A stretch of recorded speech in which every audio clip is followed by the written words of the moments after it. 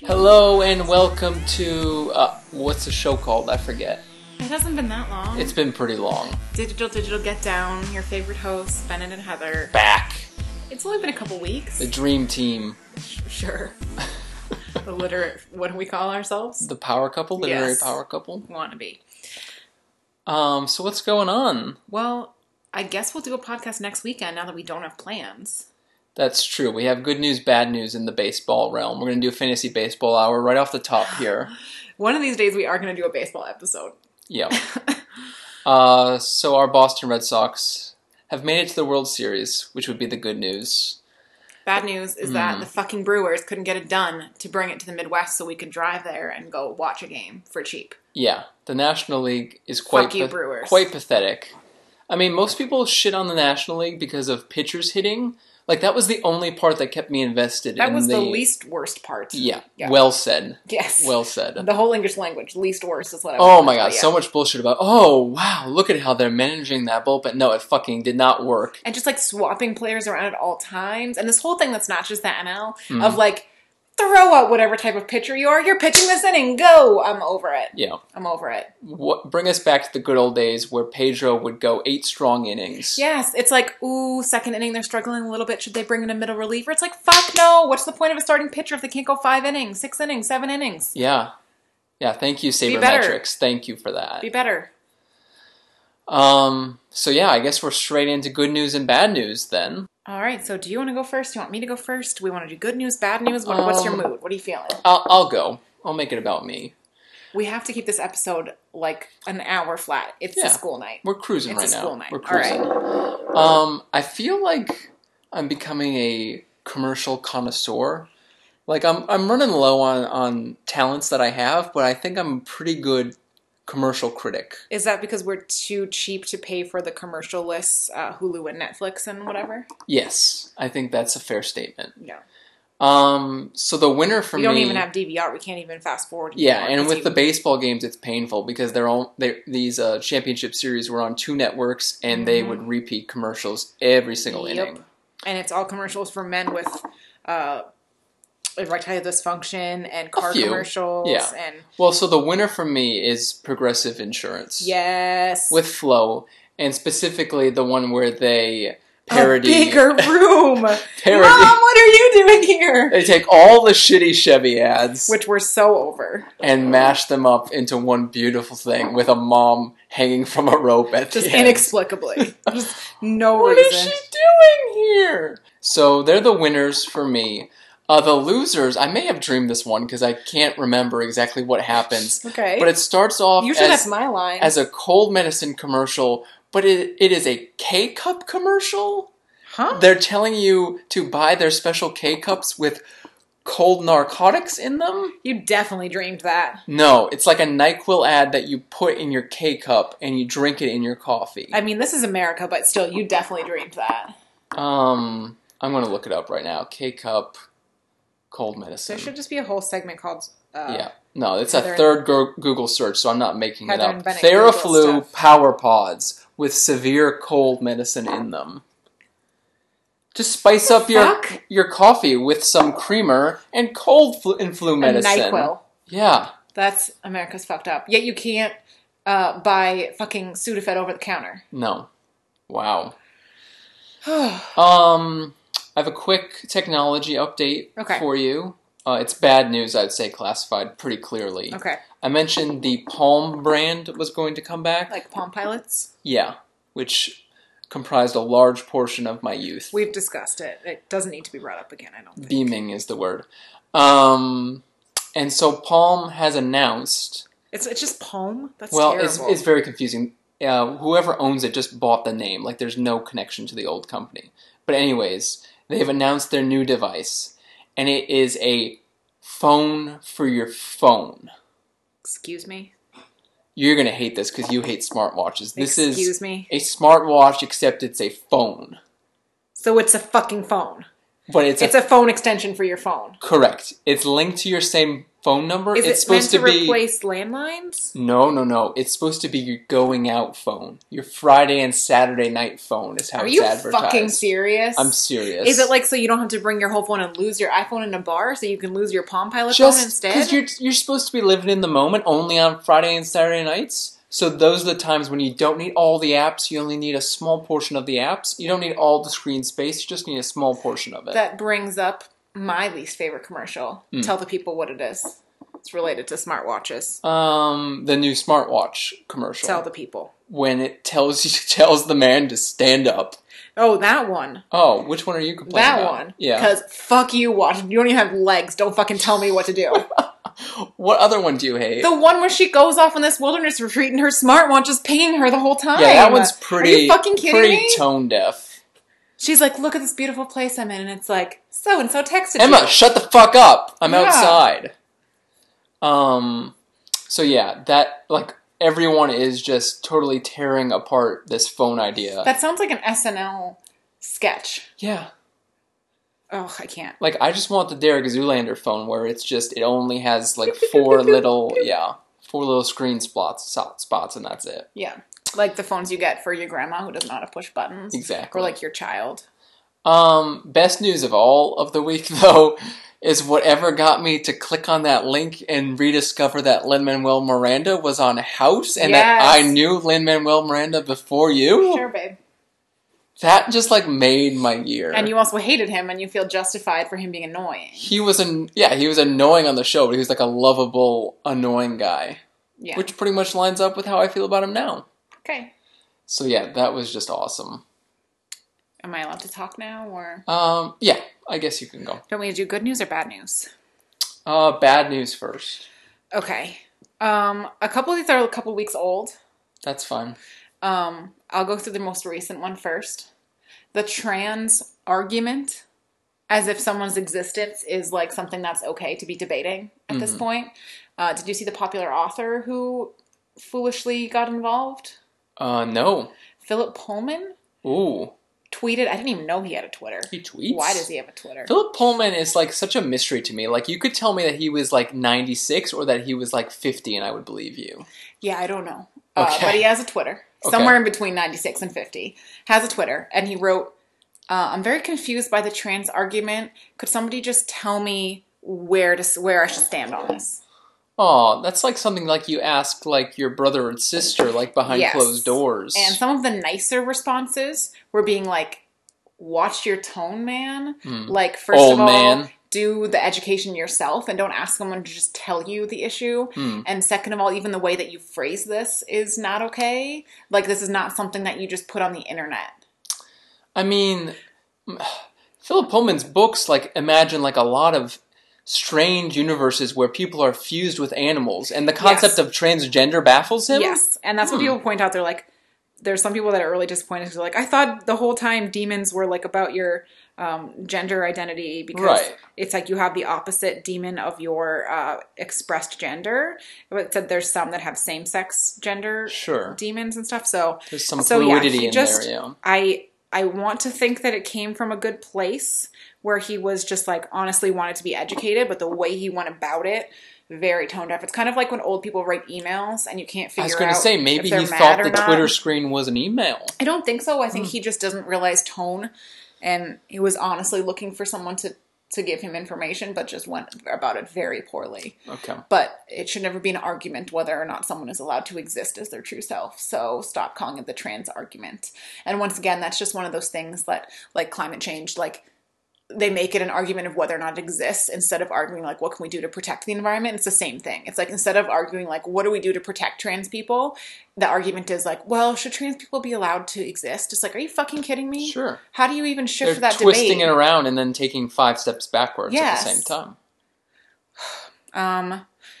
2 other quick ones that I don't have a lot of information about because they were a couple weeks ago, but only 8 states in the U.S. require consent as part of sex ed. Like having that broached as a topic? Yes, the consent being like a curriculum topic in sex ed. Yeah, this seems like it would be important. Yeah. Just why do we think we have so many problems? Before the you don't have to worry about condoms if you don't have consent. There you go. So it shouldn't be about birth control message. It should be does the other person want to have sex with you? Step one. Yep. That's like that's the decision tree right there. And then I saw some other scary stuff about U.S. with visas and citizenship stuff, that U.S. is ending visas for gay diplomat partners. Okay. So if you're a diplomat, you can't get a partner visa if it's a same-sex partner anymore. Huh. So just another scary thing that the U.S. is starting to do kind of quietly, of limiting who they allow in the country and who they allow to be citizens. Yeah. Okay, you promised you had some good news? Yes. Matt Nathanson's album. It's out. It's just a good album. We listened to a very long podcast with him on it. Mm-hmm. That was pretty good. And his album is very short. It's short but sweet. I like all the songs. They're stuck in my head constantly. Yep. There's not one song that I skip over. And I like to listen to it in order, which is a shocker. That's a rarity for you, for my music. So, yay. Mm-hmm. Another music thing. Yeah. Do you know what it is? If it's from you, is it Taylor Swift? Yes. Okay, well, normally our guessing games go on a little bit longer than that. Usually you're terrible, but this one we talked about it already a little bit. Honey. So Taylor Swift finally... Oh yeah, gosh, this is old news. I know. Taylor Swift finally puts herself in the political realm, political ring. I had so many thoughts about this weeks ago. So she has come out on Instagram. Not come out. She as a political person. She wrote a very long post on Instagram, basically being like that she was hesitating to talk about politics before this, but because of some stuff that's gone down, which reading between the lines is the whole Kavanaugh thing, because it came out like literally the day that Kavanaugh got approved or whatever, confirmed. Mm-hmm. And she was sexually assaulted and went through trial, and it was a whole thing. So there's some kind of reading between the lines there that it was due to that. Mm-hmm. But she said she's coming out in support of anyone who is in support of gay rights and people of color, like Black Lives Matter. She specifically name dropped, I think, and then she called out some a number specific of other things. Tennessean races, and then she called out specific politicians in Tennessee, saying I'm supporting these people and not these people. And now on her Instagram, she's been putting in her Instagram stories people that are tagging her in their early voting. Her entire Instagram story has just been fans tagging her in early voting, like their selfies, and her sharing all those selfies. Apparently, so really pushing for voting. Did you know how big of a thing early voting is? Why haven't we never lived in one of the states that does it? I don't know. I mean, we've done absentee ballots before. So, like, how it was explained to me was that, like, election day is, like, not important because it's 2 weeks leading up to that you're allowed to vote. So election day is actually only for people who were really, really lazy. Yeah. Do we have early voting in this state? I don't think so. So yeah, I still harbor some resentment because I think T Swift could have swung a few votes.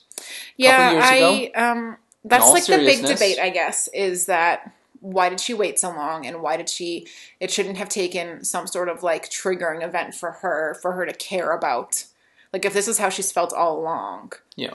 Why was she holding back before? Or like were there reasons for her holding back, aka potentially losing fans or getting backlash? Was that worth the country music faction? Yeah, was that worth the state that our country is in now? And I think it's trivializing it a little bit to say that she could have swung the whole election or something, but she does have a lot of young,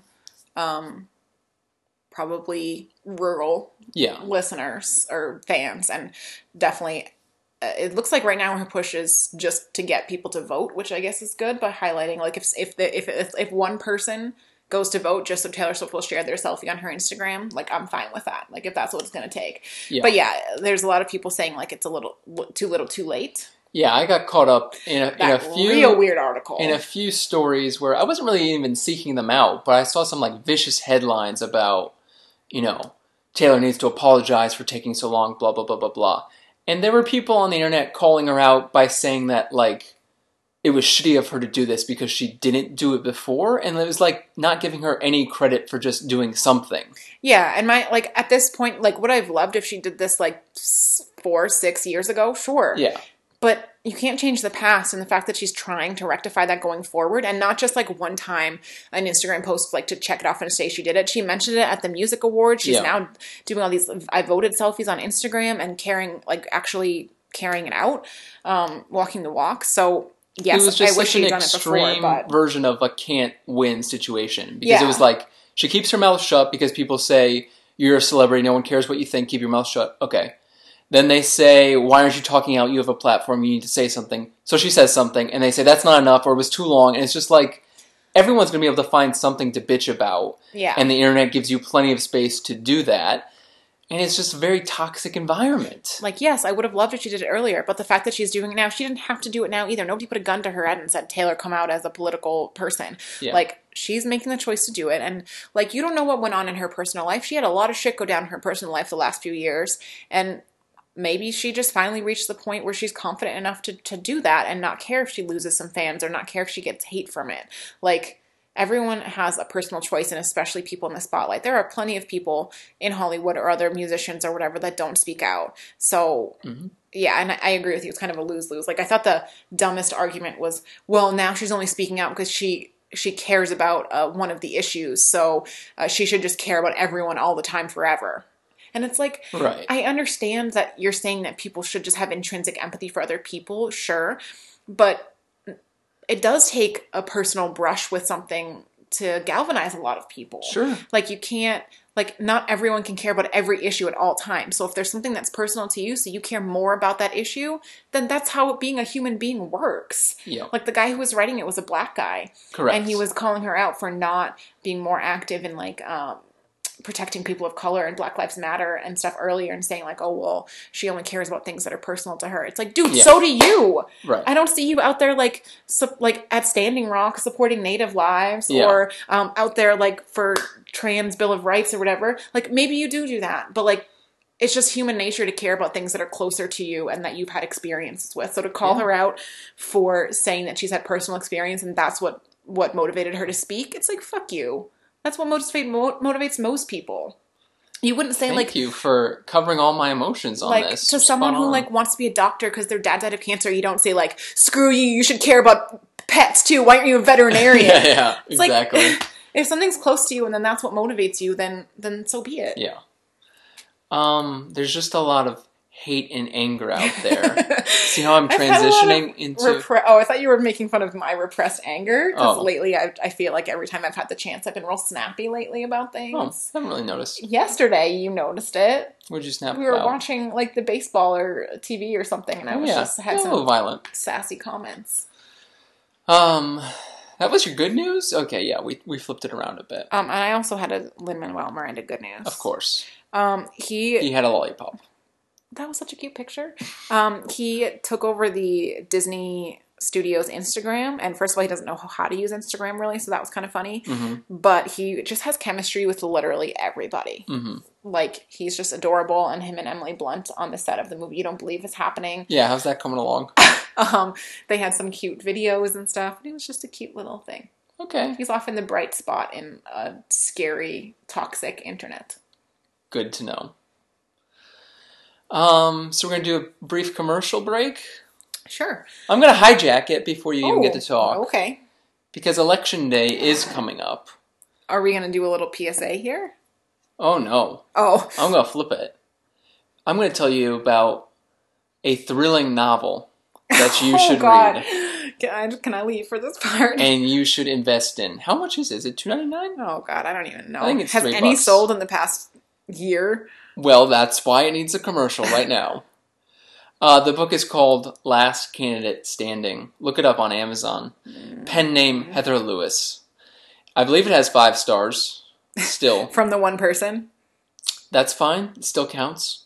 2 people. It is a gripping story of an election season gone amok, which seems hard to believe that you could even fantasize of something more bizarre than what we've had recently. Well, this was, to be fair, this was before any of this happened. Yeah.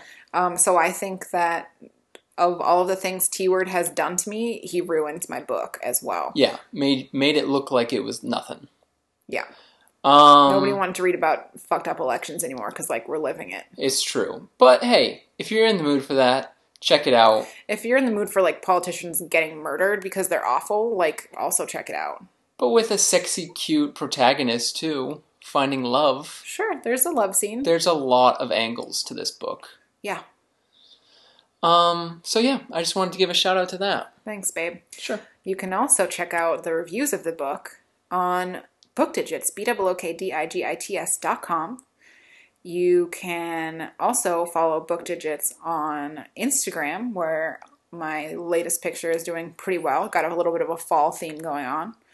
And that's at Book Digits on Instagram. You can see all of my book pictures and all of the recent books we've picked up at Twin Cities Book Fest. We didn't even talk about that. Didn't even talk about it. We went to Twin Cities Book Fest. Twin Cities love to read in the winter, apparently. Apparently. Like, we went to this used book fest in the same venue, like 2 months ago, maybe. Yeah. And it was like, there were some people there, but it was mostly just like used book and secondhand bookstores with like a bunch of book selections. This was fucking packed. And there was like some big names, like David Leviathan was there. There was like proper young adult names there and authors. And there was loads of like local publishing houses and stuff.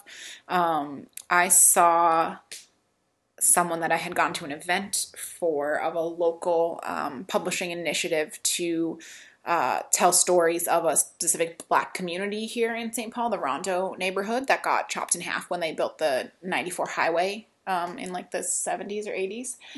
And there's an initiative to tell stories for a younger audience that focus on like the that community. And they had a booth, and I got to talk to a person that's going to be doing like a project with my class on one of these stories. So it's cool. And I mean, we were pretty much swamped the moment we walked in, being the local celebrities we are. Your mom really wanted us to get a booth next year, excuse me. So yeah, we tried to downplay it and kind of, kept our sunglasses and hats on. But yeah, we heard the demands. We'll look into we gotta do a live show next year. We've never done a live show. We could do a live show there. Or we could have a Book Digits table. Yeah. So many opportunities. So many options. All right, we're talking about... Do you want to go into book now? Books, but I think we should talk about the movie because it started as a book. That's true. And that's the segue I was trying to make earlier. Oh, sorry. Hate.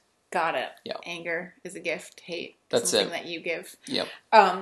So we were talking about The Hate U Give, which we have previously talked about on this podcast as a book. Mm-hmm. And we are now going to talk about the movie adaptation. Right. We are ahead of the game on this one. Because it only came out like 3 days ago, but we saw it a week ago. An advanced screening, accidentally. Kind of. We also permanently scarred your parents. Yep.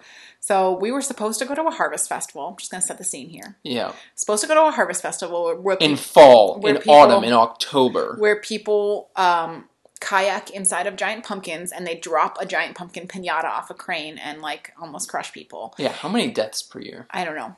But...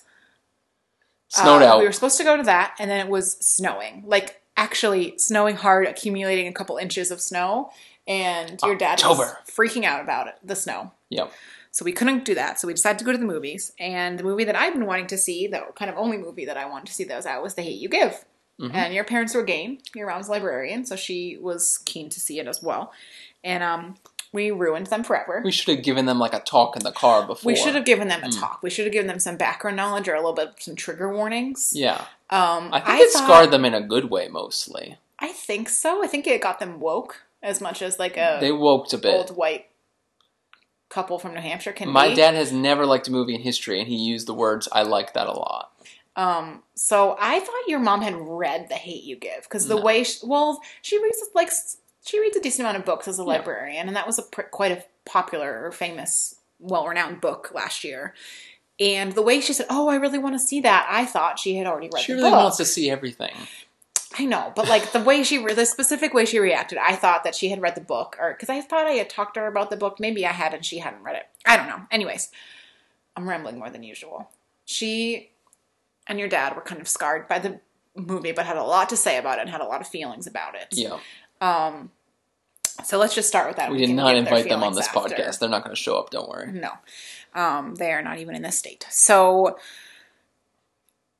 do you want to start with your overall thoughts? Or... My overall thoughts are very succinct. Okay, tell me. Cancel your middle school and high school syllabuses. Have the kids read the book and watch the movie. And let society grow from there. Okay. That's my big plan. Okay.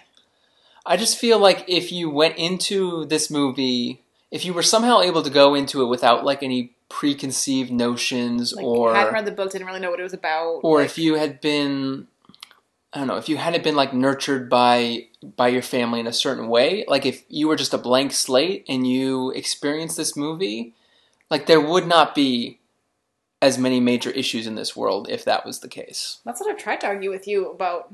My childhood left me a little bit of a blank slate. Mm-hmm. Not that I don't absorb any of the inherent racism and the systemic oppression, but like I didn't have a lot of experiences with people of color growing up, so I never like witnessed any negative or very much negative like in terms of racism, like the Outright, singular yeah. outright racism. But that means I didn't really experience any positive interactions with people of other races either. Mm-hmm. But yeah, I agree with you. I think if you went into this without, I think the problem is the people that are going to see this are the people that already support it. It's a little bit of a preaching to the choir situation, unless it's like your parents and we drag them there because of snow. Yeah. Because God literally made us go there. That's kind of what I'm saying saying, is that like you have to force this onto people and you have to do it when they're younger, is Mm-hmm. what I'm getting at, I guess. I thought they were very smart to simplify the plot a little bit. Yeah. I 'Cause the appreciate book- that. The parts that got kind of bogged down for me in the book, especially with the gang storylines. I think I mentioned that on the podcast. Yeah, when we you were a little talked bit about confused it. with the rival gangs. It's very simple in the book. There's a drug dealing gang. You said book. Huh? It's very simple in the movie. Oh, sorry. It's simple in the movie. There's one drug dealing gang, and the main character, Star, is caught up in the aftermath of the murder that she witnessed. And the gang turns against her because the boy who died was a member of the drug dealing gang, and Even that got simplified because in the book, Yeah. he wasn't really a member of the gang. He just Right. did a couple of errands for them to earn some money, but he refused to be a member. But then like the media was portraying him as a member, and it was like this gray area there. And they skipped over that too. They were just like, so Yeah. what if he was in the gang? The point is that he didn't have any other options, and he still didn't deserve to be shot for nothing. Right. So that brings a lot of anger towards Star in a lot of directions, because the head of the gang is angry at her for even mentioning Snitching. basically being a snitch, and she's getting the hate from her friend, specifically Miss Sabrina Carpenter. Yes, the whitest of white friends. Confusing because her name was Maya on And the Girl other Meets friend World. is The other Maya. friend's name is Maya. Poor Sabrina Carpenter just has to play an absolutely like zero redeeming qualities character. Yeah. Just the most basic of the Well, whitest she's of just the... like the token white character. She's a representative white character. Like she Yeah. represents all narrow-minded, unempathetic white people. Yeah, but would it have been too cheesy for her to turn around just a little bit at the end? Just a little bit? When she almost gets stomped, she can't get up from that and be like, That oh wasn't shit. in the book, was it? No, I don't think so. Well, I think at that point she's already like, there's no way she's going to then forgive her after It's that. too late, It's yeah. too late. But I think that's the point from the mom too. It's like there was a conversation with the mom that was like, you need to see if what you've gone through with them is worth trying to fix this. But if it's not, like sometimes you just need to cut people out of your life that aren't getting it or aren't growing with you. Mm-hmm. So I thought the other friend was more useless because in the book the other friend is Asian or half Asian. Yeah, and like, she had something to say in the book. Here she didn't. here she was just like the other not so shitty friend. Right. My biggest negative about the movie was the boyfriend Chris. Yeah, you had strong feelings about So this. I know that he was recast because the original one had some inappropriate racial things that were found out about him. The So like he original got Chris- caught for previous things he had said? Yes. Mm. So they kicked him off the movie and recast him kind of last minute. And I didn't realize until going into the movie that they recast him with Archie from Riverdale. I don't actually know the actor's name, Mm-hmm. but I've recently been watching a little bit more of Riverdale. I'm still way behind on it, but recently been trying to catch up on season 2, and that's all I see when I see his face is Archie and like that really terrible black hair dye they used on his eyebrows and his hair. Yeah. And this really annoying wrinkle that's in the middle of his forehead on the big screen. He didn't do it for me. And I know he's like kind of white sidekick. Yeah. And he's supposed to represent the good white people. But he didn't do it for me in the book. And he really, really didn't do it for me in the movie. Yeah, I mean, they had a little bit of chemistry together. Like she was good at acting against him. You're right about that. Yeah. Like I don't think he gave much of it. I think she was just very good at being kind of giggly and cute and flirty around him and seemed happy around him. Yeah. She was. I know there was some question over her casting because of her fairly light skin. Oh. But I thought she was fantastic. I thought she did a really good acting job. I thought she was very charismatic. She had a really cute smile and these really cute dimples, and did a good job of making it not just like a depressing as fuck movie the whole time. Like there was a lot of cute scenes with her and her family and stuff and her friends that made it enjoyable to watch and lightened it without making it lighthearted, if that makes sense. Yeah, like I came out... Oh, okay, well, I'll jump around a little bit. So Okay. There's this joke on the first season of Wrecked, where they find a portable DVD player that's washed up on the shore. This Okay. is the parody of Lost. And they only find 2 DVDs with it, and it only has enough battery to watch 1 movie. They get to choose between Dumb and Dumberer or Selma. And there's 1 black person on the island, so all the white people are like, they really, really want to watch Dumb and Dumberer, but they're like, we're gonna watch Selma, of course, because like they feel like an obligation to it, even though they know there'll be like no intrinsic joy in it. Yeah. And same with like 12 Years a Slave, I guess. That movie's been on my to-watch list for whatever, 8 years now. And it's like, you know it's going to be a painful experience. Yeah. This one, I knew it was going to be a painful experience, but like you're saying, there's still enough positive, happy moments that it sort of blends it well. Yes, and I think the dad was another really strong point for me. So good. Who was great in the book and just as great, if not greater, on the film. Like, really strict and strong and fierce, but in this really loving, protective way. All about his family, yeah. All about his family. I didn't really care for Anthony Mackie. That's the Falconer. Falcon. Oh, I was like, I recognize his face, but I don't know. Yeah, I didn't really care for him. He is not what I pictured as King. And I guess maybe that's the point, is that maybe I was being stereotypical in what I pictured as a gang leader. Yeah. And he definitely had an angry face. Like, he was real scary. Yeah. But he was a little bit flat for me. So yeah, the acting overall I thought was terrific, though. So I'm gonna Mom was so good. Spoilers here. Khalil was so good. He was so cute. That was hard to watch. Khalil? Yeah. Yeah. That scene was hard to watch. I knew it would be, and it still kind of took me by surprise, and I flinched, and I heard your mom from like 3 seats down. Oh yeah. But spoilers here for the movie. Was the thing about Sakani with the gun? That wasn't in the book, I don't think so. I would have remembered that. Okay. That's not how it ended. I thought it ended with, like, the neighbor, the barber snitches on King for burning down the shop because he saw it. I honestly can't remember how the book I'm pretty ends. sure that's how it ends, is that then the old neighbor, the barbecue guy or the barber, like snitches on King because he sees King burn down the shop. The grocery store. Yeah, the grocery store. And that's why King gets picked up. Obviously, that's not very dramatic to watch. But this was very dramatic to watch. And I think it really drove home the point of the movie. Because the full saying is, the hate you give little infants fucks everybody. Thug life. Yeah. So that was kind of the point, was like, look at the cycle they're creating. This little kid who's never been involved in any of that, the gangs or drug dealing or anything like that. Like, that's what he sees around him. So he does that. Yeah. And it was, and the other cops still train their gun on him. So I think that was a really powerful, kind of scary scene to seal that message home. But I was surprised by it. I was like, fuck, that didn't happen in the book. So I don't know how to feel about it. That part was intense. I really did love when, I think it's Maverick, the dad, points out, like you're saying, it is everyone. Like, the hate is flowing from all directions in this. Yeah, like their community doesn't have a lot of choices and they kind of get swept up on it, but they're also complicit in continuing the cycle of violence in some way. Right. If you separate the argument of where this is coming from and which race is responsible for, instigating all of these issues, it still has led to this boiling point where there's a lot of infighting and just tension in every direction. And I think that was one of the things your dad pointed out that he liked, was that it wasn't as simple as white versus black or black versus black. It's everybody has a part to play in stopping that cycle. Mm-hmm. And obviously the white people with the police brutality and like the closed-minded opinions have a lot to do with it.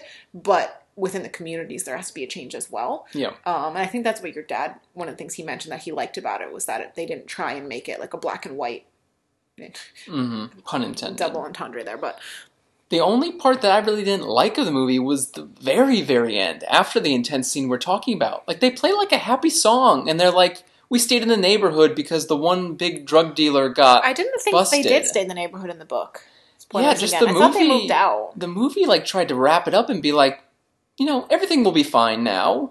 Well, I like that it ended on a hopeful note, and that's something that I learned a lot at that community, Rondo community thing that I went to, is that was a big message or a big thing in their community, was this spirit of hope for the future and that the future will be better and hope. Mm-hmm. So I appreciate that they wanted to end it on a good note and kind of do like a we're moving forward from this. But yeah, it was a bit of a weird redirect from that intensity of that scene to then be like, we stayed in Garden Heights, we got a new store, and just like be... Yeah. No, I totally support the idea of ending with a message of hope, but I think it's a little bit foolish to try to give it a neat conclusion as if like this whole racism is debacle ended. For this community, it's over. Yeah.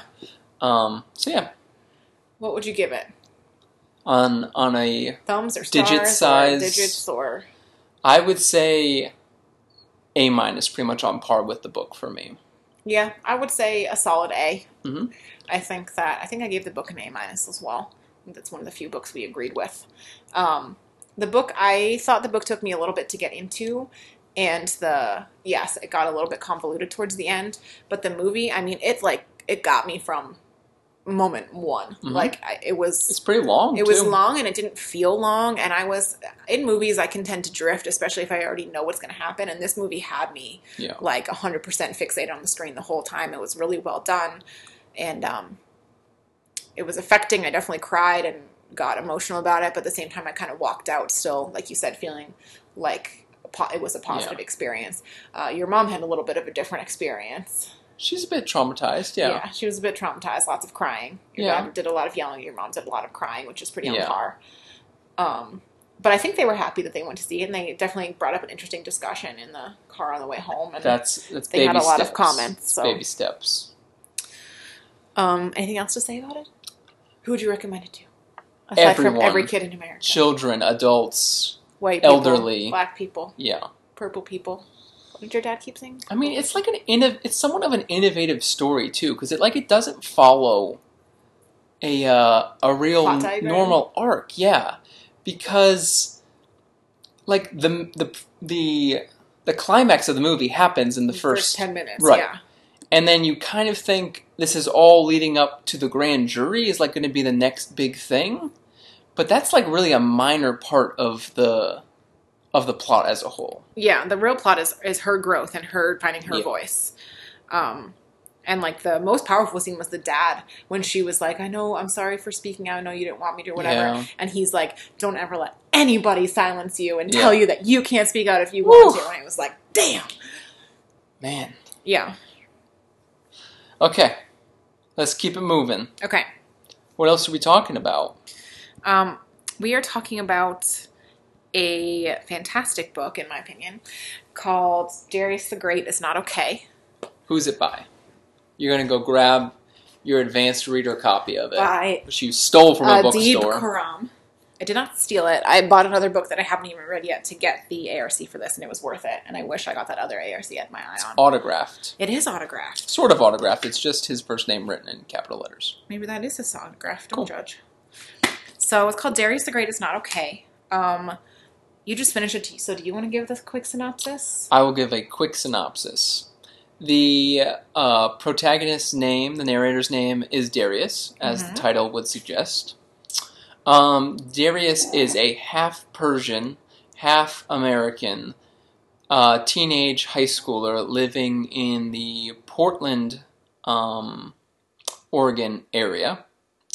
His mother is of Iranian descent. His father is born and bred. Not even Iranian descent. She's like straight up from Iran. Yeah. Right. And she traveled to America and ended up marrying the father. And so it's a nuclear family of 4 with Darius and his sister Lale. Layla? I think it's Lale. Oh, okay. And so we get an introduction to Darius in his high school kind of scenario. He is obsessed with the beverage tea in all of its forms. Mm-hmm. He works at a tea shop, and he goes to high school, and we get a few kind of vignettes of him being bullied, for not necessarily for his race or anything, just because he's kind of a dweeb and just doesn't really fit in, I guess. I think it's implied that it's his race, but kind of implicitly, not explicitly. Like they say that it's just because he doesn't fit in, but I think part of that is because he's from a different culture than they are. Right. But the bulk of the book takes place in Iran because the family decides to make a voyage, their first as a group, to Iran to visit the mom's immediate family because the grandfather is ill with a brain tumor, and it is a Iranian holiday upcoming, is what the plot revolves around. So the kids take off from school and spend, I guess, a couple of weeks in Iran, and that's where most of the plot takes place. Mm-hmm.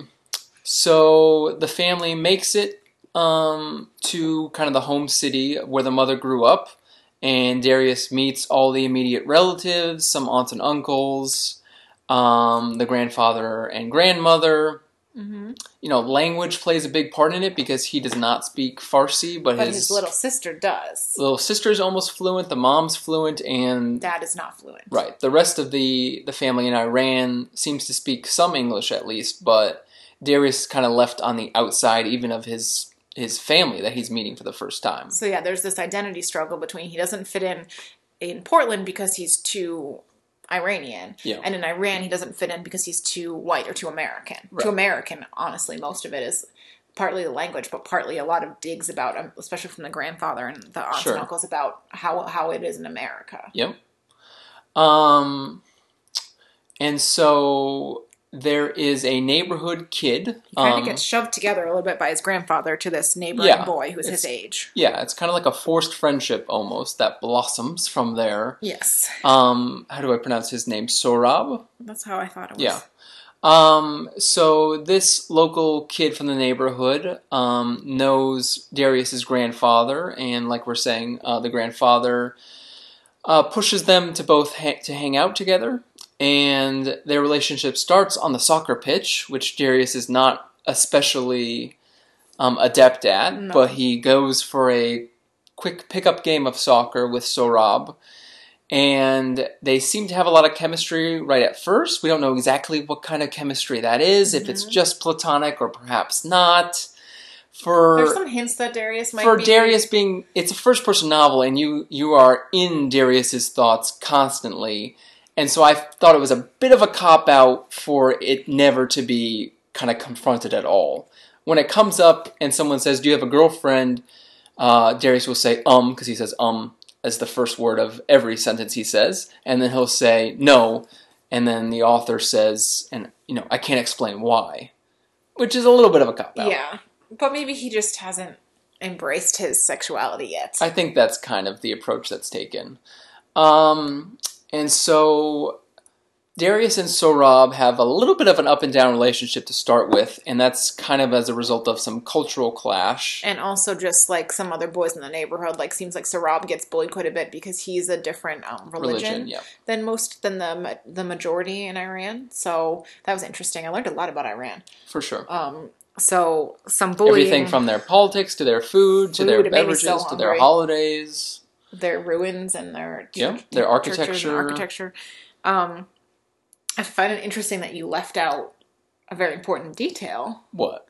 That he has depression. Yeah. And that's a main plot point throughout the book is that he takes medicine for depression, but in Iran, like, they don't really believe in it. They keep being like, well, what are you depressed about? What do you have to be sad about? Why are you sad? Which is not the point. So it's kind of not socially acceptable in that society, in that culture. And it's something he should have in common with his dad, but him and his dad actually kind of clash over it because his dad also takes medicine for depression. Yeah. So a lot of the story is about him trying to find his identity and where he fits in, trying to find a friend, and trying to figure out his relationship with his family and with his dad. Yep. Because it's kind of like him and his dad, because they don't speak Farsi, and they kind of get pushed off or pushed to the outskirts a lot of times, but then even then they don't always get along. And there's some scenes where he's kind of jealous that his dad, he feels like his dad fits in even better than he does, even though he's the one who's half Persian or half Iranian. So yeah.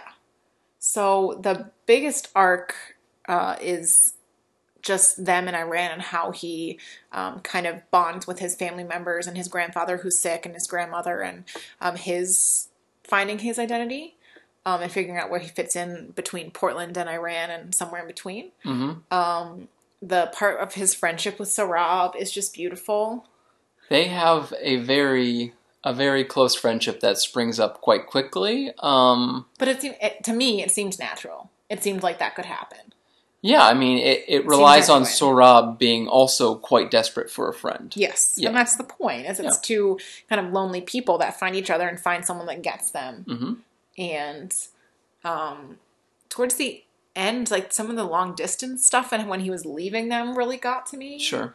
Because I related of having moved a couple different places and now living far apart from most people that we care about. Sure. So I related to that. So how many times did you cry during this book? What's like, the just over-under? Constantly. So I read this on the plane back from Arizona, and that's when you were crying. Yes. Starting from that soccer scene, which is like page 80 something. During the circumcision bullying? Yeah. So page 80 something, basically just for the next 200 pages. You forgot that Darius is chubby too. He has a lot of issues. Yeah. He's possibly bisexual or gay. Yeah. He's chubby. He's mixed race. Yeah, but doesn't speak the right language. Doesn't speak the right language. He has depression. Like, he's got a lot. There's a lot going on. And he's kind of geeky. Yes, Say it. As detailed in the constant Star Trek references, but not quite references. It's just like every proper noun is like turned into a Star Trekian sort of phrase. Do you know what book it reminded me of?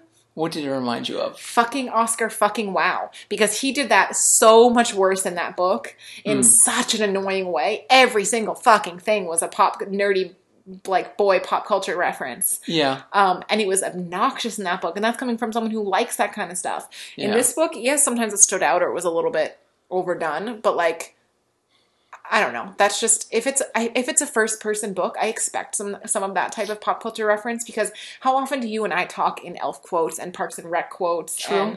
And Harry Potter references and, like, specific references? I think it doesn't come off as a genuine first person narrative if there isn't some of those references to the pop culture that is important to that person. Well, since you're mentioning it, my biggest takeaway from the book is I think it could have worked even better third person. Okay. I think the author is a very strong writer. I think he was a bit bogged down by the first person. And trying to make it kind of chatty with the internal monologue, and I think it almost distracted, kind of pulled away from all the important stuff he was trying to cover, and just got bogged down in that. Okay. I didn't really find that, but I see what you mean. I think one of your other complaints was, like, the pacing or the passage of time? Yeah, a little bit. I guess, I don't know, I think books like that work maybe a little bit better where we get to see the character growth over a longer period of time. Whereas, some of the realizations and some of the epiphanies happen just a little too quickly for me. Like, one sentence he'll be saying, "I'll never understand my dad, I hate my dad, nothing's ever going to work with my dad," and 2 paragraphs later he's come to understand his father. And I know part of that is just being an adolescent and your emotions are going all over the place. But he kind of came to realizations quite quickly, I thought. It didn't really bother me. I think that what I was a little bit more confused about, I think that you mentioned before too, was like how long he was in Iran, because it was supposed to be just like a short vacation, and then it seemed like he was there for months and months. So Yeah. I think it was meant to be like 3 or 4 weeks, but it did seem like the book starts off in America, and that's kind of my least favorite part is some of the stuff about his. I didn't love the first person in the first couple chapters. Like, I almost wish the author had gone back to rewrite those, because, like, having written a book, I get it that you really click into the writing style a lot later in the book, and the beginning doesn't always necessarily mesh with that very well. But the first couple chapters, I was kind of like, meh, at least this book was free. And then, I don't know, somewhere around when he started planning to go to Iran and getting more into that, that's when it really started to work for me. But yeah, it seems like at first it's going to be about like half and half America, or there's going to be like a short trip to Iran, and then like 80% of the book, 85% of the book is him in Iran. Yeah. I never ask for more flashbacks in books. Like, I typically hate flashbacks. But this book I felt like needed a little bit of that, especially when it comes to the depression storyline. Because we meet the depressed version of Darius, but he is on medication. You wanted him to be more depressed. I guess I just don't know. I would have liked to know what his mindset was.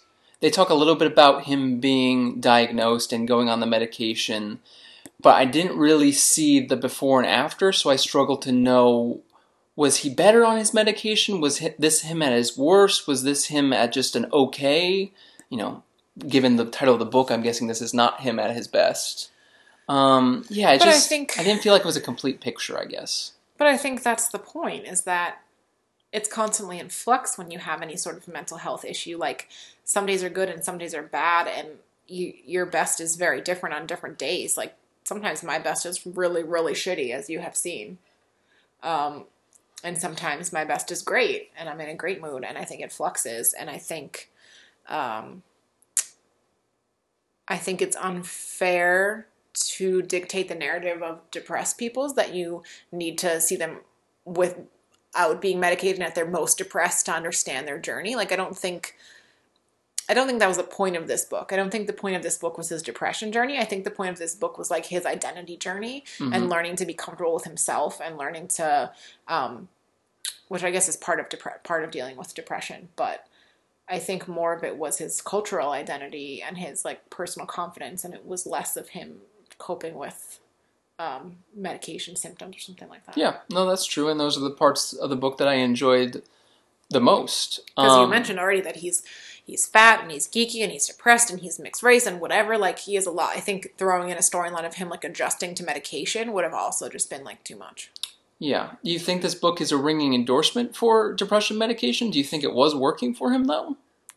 I don't think I'm really the person to judge that. I guess I didn't really get bogged down in like the actual medication so much as I did of his like journey. I guess I just felt bad, and that's where I felt a lot of sympathy, was that like he was such a torn up individual, and this was with the help of trying to chemically balance him.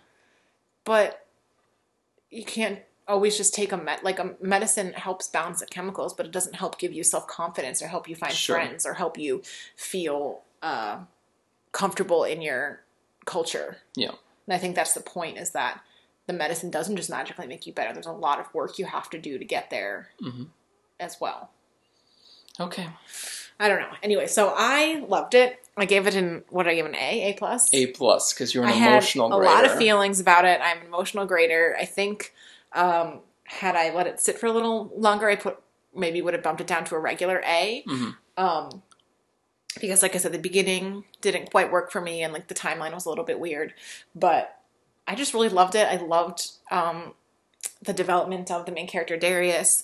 I loved the cultural stuff. Like, I learned so much about Iran, and it was I could picture everything. Like, the imagery was really amazing, and like the descriptors were really amazing.